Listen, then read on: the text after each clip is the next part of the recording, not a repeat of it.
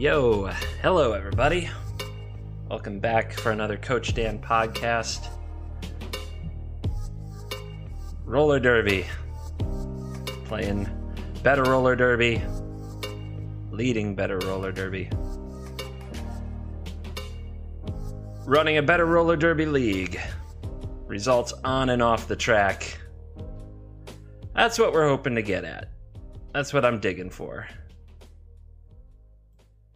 And today we're gonna talk about something a little more practical. My first couple of podcasts, they focused on this sort of big picture philosophy, if I had to throw large words at it. And this one, I want to get into some just very simple tips that I can give you to make your practices better. But let's first talk about practice itself. Why is practice so important? For most leagues, for most skaters, well over 90% of their interaction with your team, your league, and everything to do with your organization will come through practice.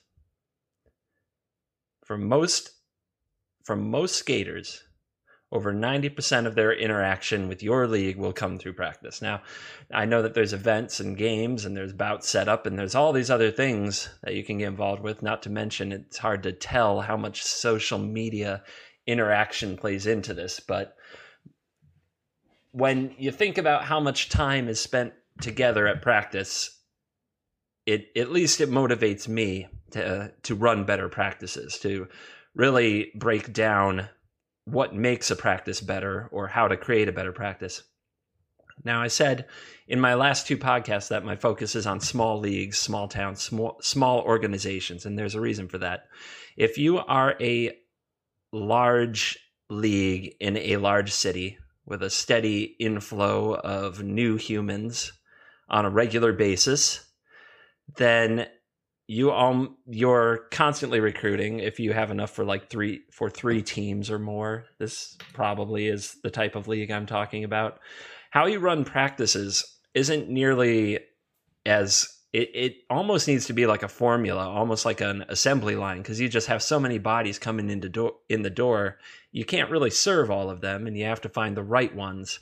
So you can run what I would consider more of a military style or formulaic assembly line style practice to find and develop people that you want for your teams. You have what's called a very good problem. It's a good problem to have. You have a lot of people showing up on a regular basis. You have a good inflow of new bodies and athletes.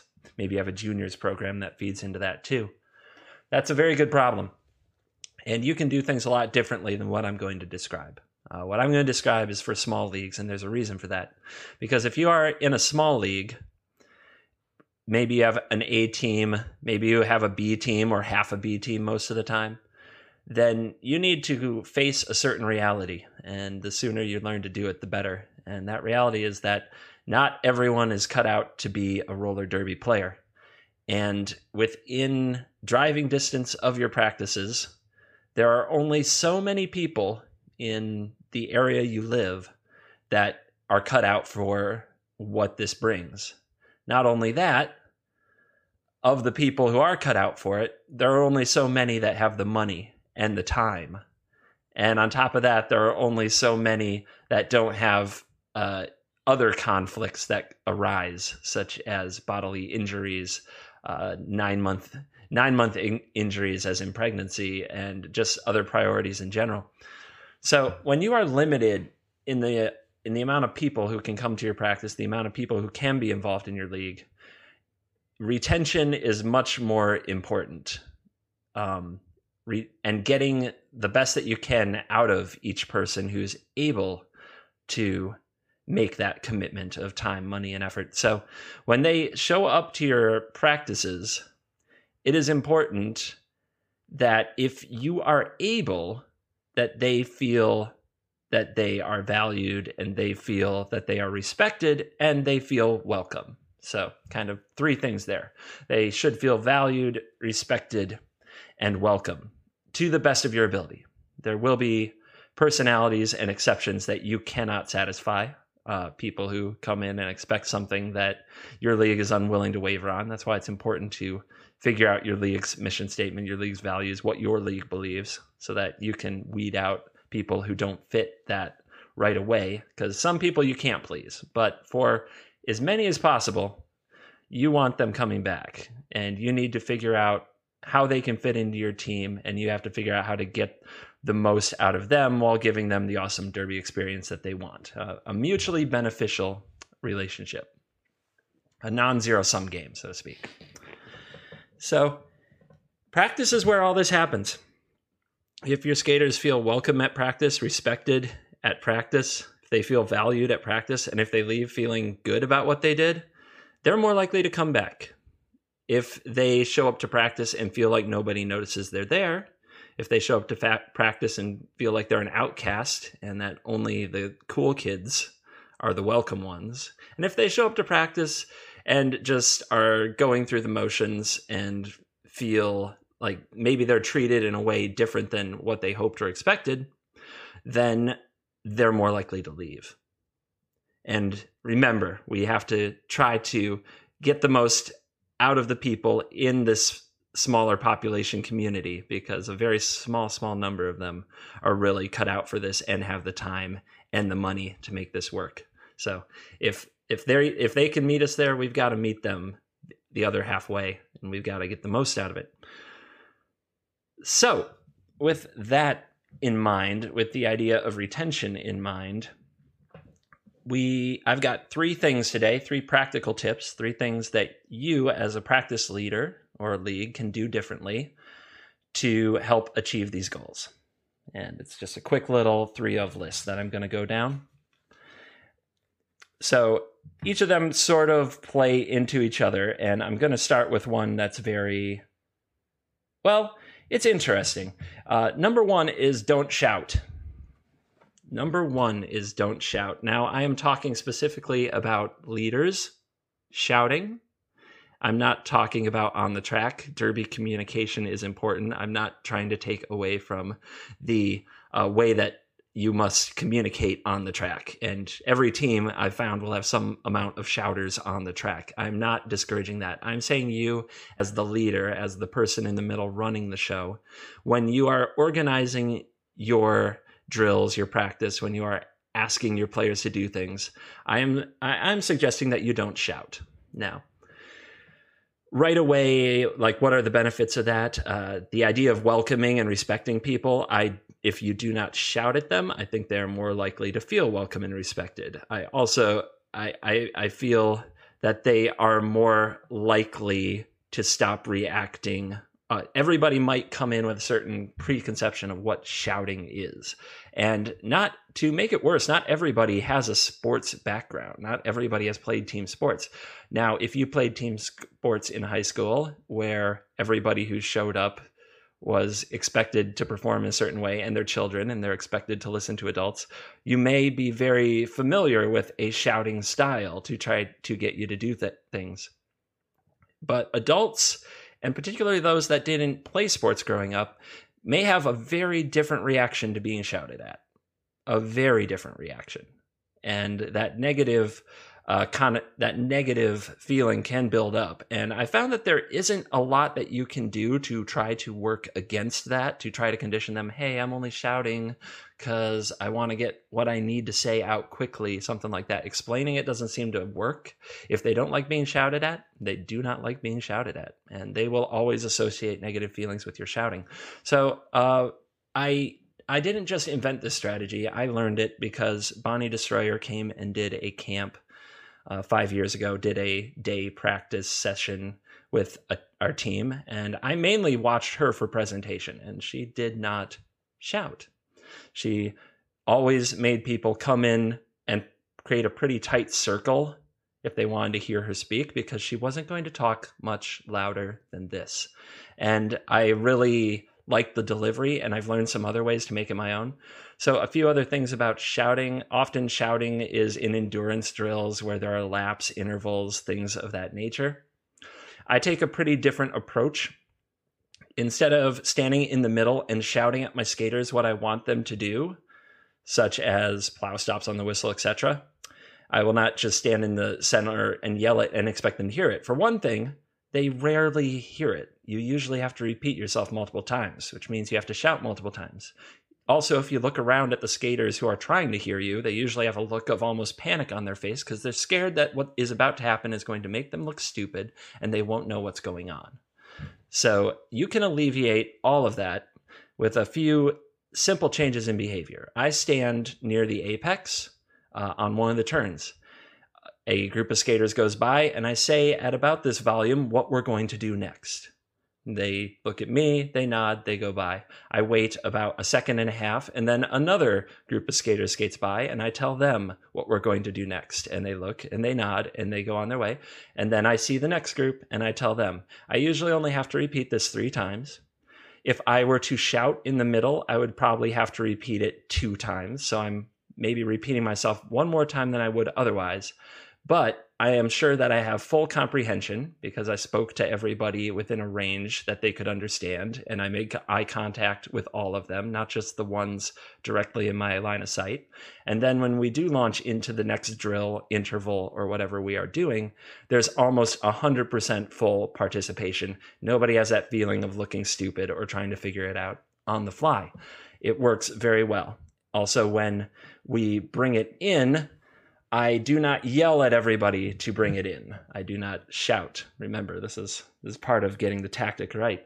What I have is I have a Bluetooth speaker hooked up to music. I'm always playing rather happy music that I would describe as pop music, a mix of like 80s, 90s, 2000s, etc. And it's just trying to get people to get out of their own head as much as possible. If there's music in the background, sometimes they can zone into the music and out of their own head. And it seems to work very well for creating an upbeat vibe at practice, even if it's not everybody's favorite type of music. But I have this connected to a speaker. And when I want to talk to the team, when I want them to bring it in, I just turn the music down. I turn it down slowly, like a button at a time. I don't abruptly pause it. I just turn it down one click at a time until it's at 0. And when the skaters hear the music coming down, at this point, they've almost been trained. In the beginning, I had to kind of stand there and look at them all until they came over to me. But now at this point, we're pretty much trained. The music starts coming down. The skaters start coming into the middle. They get into a tight circle. We talk about what we're going to do. That's another way to avoid shouting. Something that has always served me well in life and in business and in coaching has been to be my own devil's advocate. I think of the counter argument for what I am proposing, and then I figure out how to deal with that argument. Or sometimes if I can't beat that argument, I defeat my own proposal in the first place. So my own devil's advocate would say, well, shouting is important because I need to get the players, a coach would say that shouting is important. I need to get the players used to my voice so that in the game, in the moment when it's loud and crazy, I can shout something to them and they will do it. This is correct. If your goal is to be properly understood and reacted to in a game, then getting the players to respond to your voice is a good tactic. I would say that it is not a big picture tactic, though. For me, the big picture tactic, if I have to shout to a player to do something and then they hear me and then do it, and that is success, we could be much more successful if the shouting could be completely erased entirely, if the player themselves knew exactly what needed to be done in the moment and just did it. We would remove however many seconds were needed for me to shout, the player to hear, the player to comprehend, and the player to take action. It could simply be the player seeing and taking action. I've seen many coaches on the bench who shout for, let's say your jammer is stuck and they're shouting for a star pass, pass the star pass. They're shouting to the pivot, get to the star. They're shouting to the jammer, make the star pass. The players on the bench start shouting. If this is a familiar scene, give me an amen and give me a hallelujah. I am in a position where right now I will say it once or maybe twice. But if the players aren't taking this action on their own, what I'm trying to mentally note is that we did not practice it enough. If I want something to happen in the game, I must make it happen in practice, much more than it would ever happen in a game. Therefore, what I'm really saying after I've maybe tried to send the message once or twice and it hasn't been received, is we need to work on star passes more at practice where there is no yelling required. We need to build the instinct. So if you are solving the big picture, get the players to stop worrying about the sound of your voice and start figuring out what they need to do in all these situations in a game and give them those tools at practice. Okay, so first thing was don't shout. The second one is very, very related to this. Very, very related. Blow less whistles. Less whistles, please. If you are questioning why this is or what about this, I've got to first have a little rant. So roller derby is one of the most whistle-filled sports, possibly the most whistle-filled sport that exists. You just don't hear this many whistles watching any other major sport, soccer, football, basketball. And in almost all of those situations, the whistles stop play for everybody in a lot of cases. Not in all cases, but in a lot of cases. Hockey, Derby is a sport where every jam starts with a whistle. There's a whistle to get people to get ready for the whistle. There are 12 whistle blasts at the end of a jam. There's a whistle for every penalty. There's whistles for lead. It is a whistle-filled sport. And I think that one of the greater mistakes that we can make as coaches and leaders is to train our players to constantly be responding to those whistles. For the most part, aside from the first whistle that starts a jam, and the 12 whistle blast that ends a jam, I think that goes without saying. I think everybody knows that means a jam is off. I don't want my players responding to whistles during a game or during a jam, because if they're stopping and turning their head at every whistle, that's a lot of leads and a lot of penalties, and they can be very distracted. What I want them to respond to penalty-wise is their number.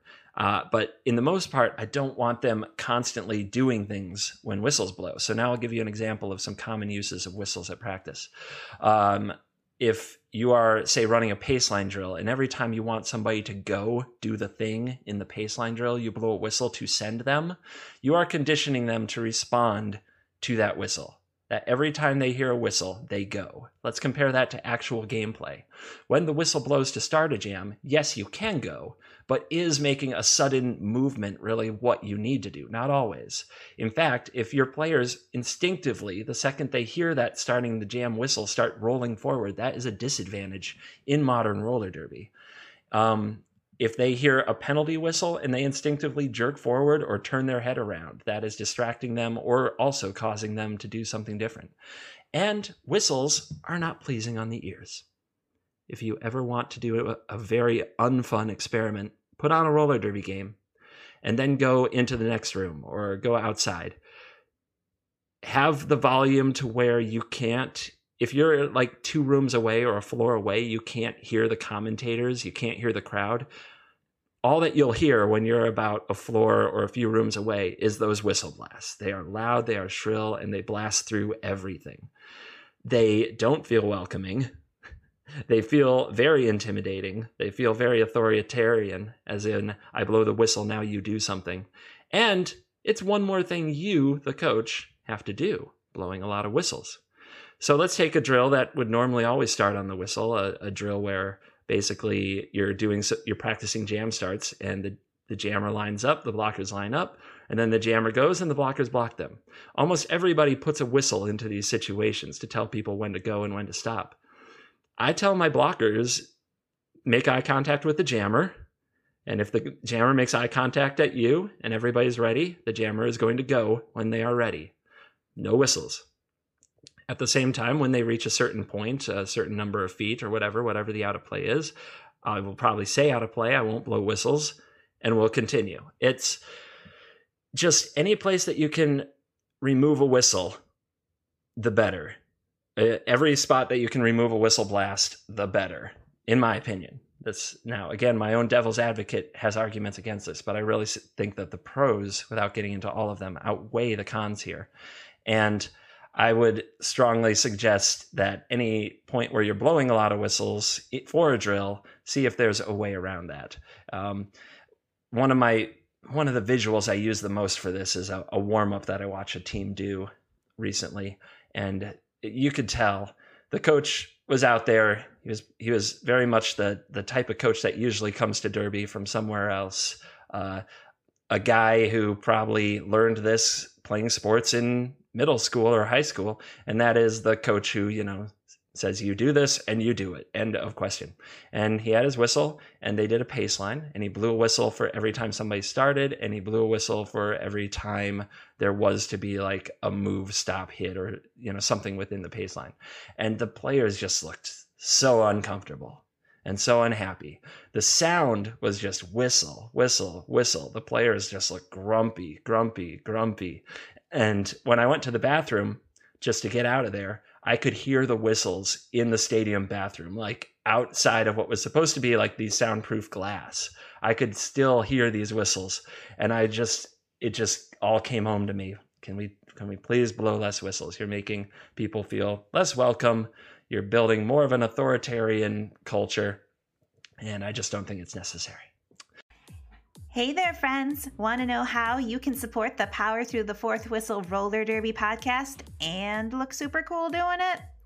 Our store has a bunch of roller derby designs that can be put on all kinds of super soft, high-quality t-shirts, tank tops, sweatshirts, hoodies, notebooks, mugs, stickers, blankets, and more at Threadless. Whether you love cartoon animals on roller skates, like our Apex Predator T-Rex or Jam-a-Llama, to messages like Roller Derby Strong and My Mom Plays Roller Derby, there's really something for everybody. Visit powerfourthwhistle.threadless.com. That's POWER, the number 4, THWHISTLE.threadless.com. Thank you for your support, and back to our show. All right, going to get off my whistle rant. But I hope you try it. And we're going to move on to number 3. And this one's going to seem really funny. Don't talk so much. I talk too much. That's why I have this podcast, to talk and say a bunch of the things I know if I made time for it practice would be wasting everybody's time. If you are a leader, you very, very likely talk too much. Yes, you out there, you talk too much. So do you, other person listening. We all, as leaders, likely talk too much. How else did we end up as leaders, right? We probably talked to people, shared ideas. People said, they sound like they have good ideas. They'd be a good leader, and you end up leading. And you think that now you have a platform, and everybody has to listen to you, so to speak. You get to say all the things and express all the ideas you have and say all the things you want to say. And it turns almost every practice or every break in every practice into a new monologue. And I can tell you very comfortably, in all likelihood, you are talking too much. So, what's the cure? What's the solution? Well, first thing is really choose your words. Yes, we have to explain the drill. We definitely have to explain the why of the drill. We'll get into how to put together explanations of drills and build great practices in a future episode. You have to explain the why of the drill and what the drill is. Do you have to explain all of this? Maybe not. Is there a skater who could assist in explaining this drill, who could do the demo and explain what goes on in the drill? If so, get their help. So you have to do that. At some point, you have to provide feedback and encouragement, but probably not as much as you think. You probably, if you're the typical derby playing leader that I've met, need to express about 20% as much as you are, about 1/5 as much as you are right now. Not everything everybody does requires a reaction from you. Sometimes if they look at you, you can give them a nod. You can clap your hands a few times. You don't have to go into depth on everything that happens. And this is another one. Stop turning everything that happens into a coaching moment. especially if you are confident that the player knows what they did wrong. This is a really important one. Even your best players and your most driven players will make a mistake that they know is wrong. You do not need to stop the practice and point out the mistake. You don't even need to point out the mistake to them. If they know it, they've got it. You don't have to say anything. Trust me, all that they want to do is forget it happened and try to do better next time. The last thing they want to do is hear from you. And the last thing they want to do is have you stop practice to talk about it. So try to know your spots to stop things for coaching. A lot of coaches try to fix everything going wrong within a drill right away. You need to step back, let your players trust your players, and let your players figure out what they're doing wrong and get better at it. We'll get more into building drills that let players learn how to coach themselves and each other to take a little bit of the load off you in the future. But first, you have to get your head around this concept. You talk too much. I talk too much. I know. I can say it. So keep that in mind. Like I said, in the future, we'll get more into specifically how to create drills environments where skaters can coach other skaters and where players can coach and learn from themselves more by doing things than having somebody in their ear all the time. I promise you, it's twice as effective as finding a dialogue for everything that happens. So here it is at practice. More skating, more encouraging, yes, but aside from that, less talking. I know that's a hard one. And it's really ironic coming from somebody who's been talking about Derby for another 25 minutes right here on this podcast right now. But I promise you, it is a good lesson both in self-restraint, and it will help build up and encourage others. You'll get more out of others. We'll get into that on a future episode. So to recap, 3 things you can stop doing or do less of at practice. Don't talk so much. Don't shout. And don't blow so many whistles, please. All right. We're going to leave it there with some practical advice. I'm really excited about a Derby game that my team is playing this weekend. I hope to be back next week and tell you all about it. Along with, we'll add 3 things that you should be doing more of at practice. All right. Thank you very much for listening. This is Coach Dan. And until next time, I'm out of here.